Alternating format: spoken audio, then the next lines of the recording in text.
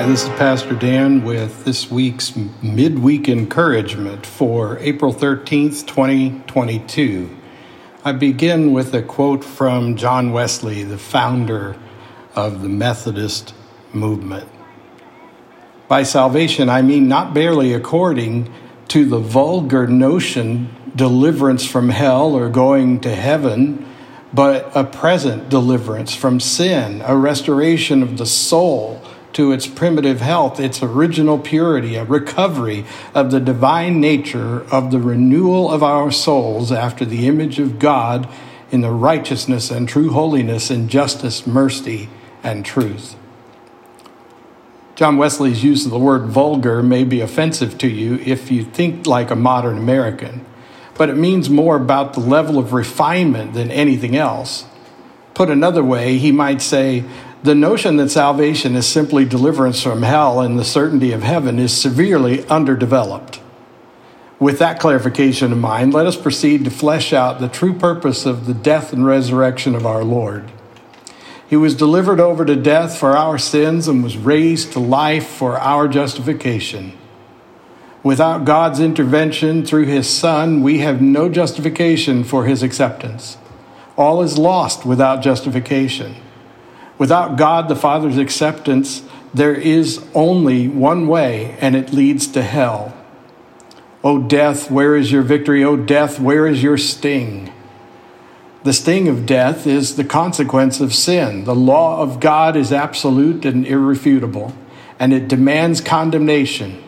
Disloyalty to God is an outward sign of an inward fatal sickness. But thanks be to God who gives us the victory through our Lord Jesus Christ. Belief in Christ unites you with him through faith.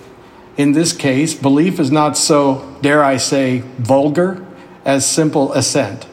Rather, it is the matter of a refined faith, believing as if your life depends on it, because it really does. Therefore, we are blessed by God's grace so that when the Father looks at us, he does not see our transgressions, but the righteousness of his Son. It means that we have died with Christ and will also live with him. His resurrection was unique in that Jesus Christ re-inhabited and restored and perfected his human flesh in all by his own volition and power as the Son of God. Death and hell could not hold him. It was a crushing defeat for the enemy, a demonstration of absolute authority and power, and transcendent declaration that Christ is the Alpha and the Omega. He is the I Am, that is God eternal. Therefore, his victory over sin and death, over the enemy and his servants, combined with your faith in Christ, Jesus, means that you are children of God. For all of you who were baptized into Christ have clothed yourself with Christ. There is neither Jew nor Gentile, neither slave nor free, nor is there male or female, for you are all one in Jesus Christ. If you belong to Christ, then you are Abraham's seed and heirs according to the promise.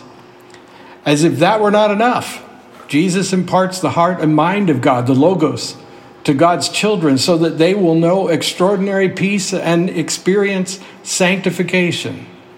Justification and faith are followed by new birth in the Spirit and opens the way to perfect love for God and his family.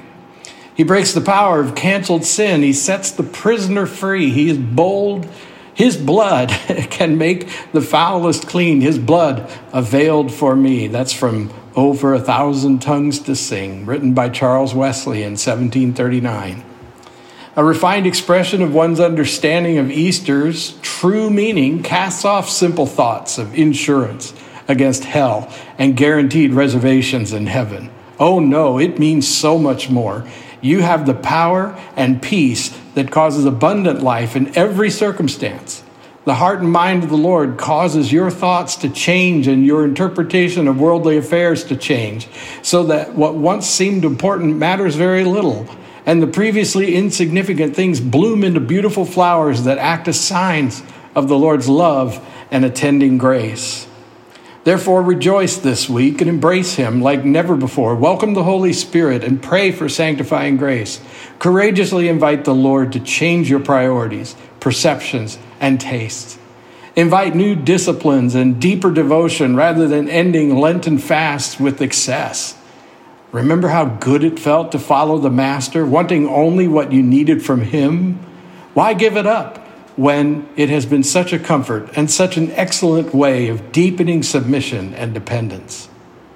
Jesus, Jesus, how I trust him, how I've proved him o'er and o'er. Jesus, Jesus, precious Jesus. Oh, for grace to trust him more.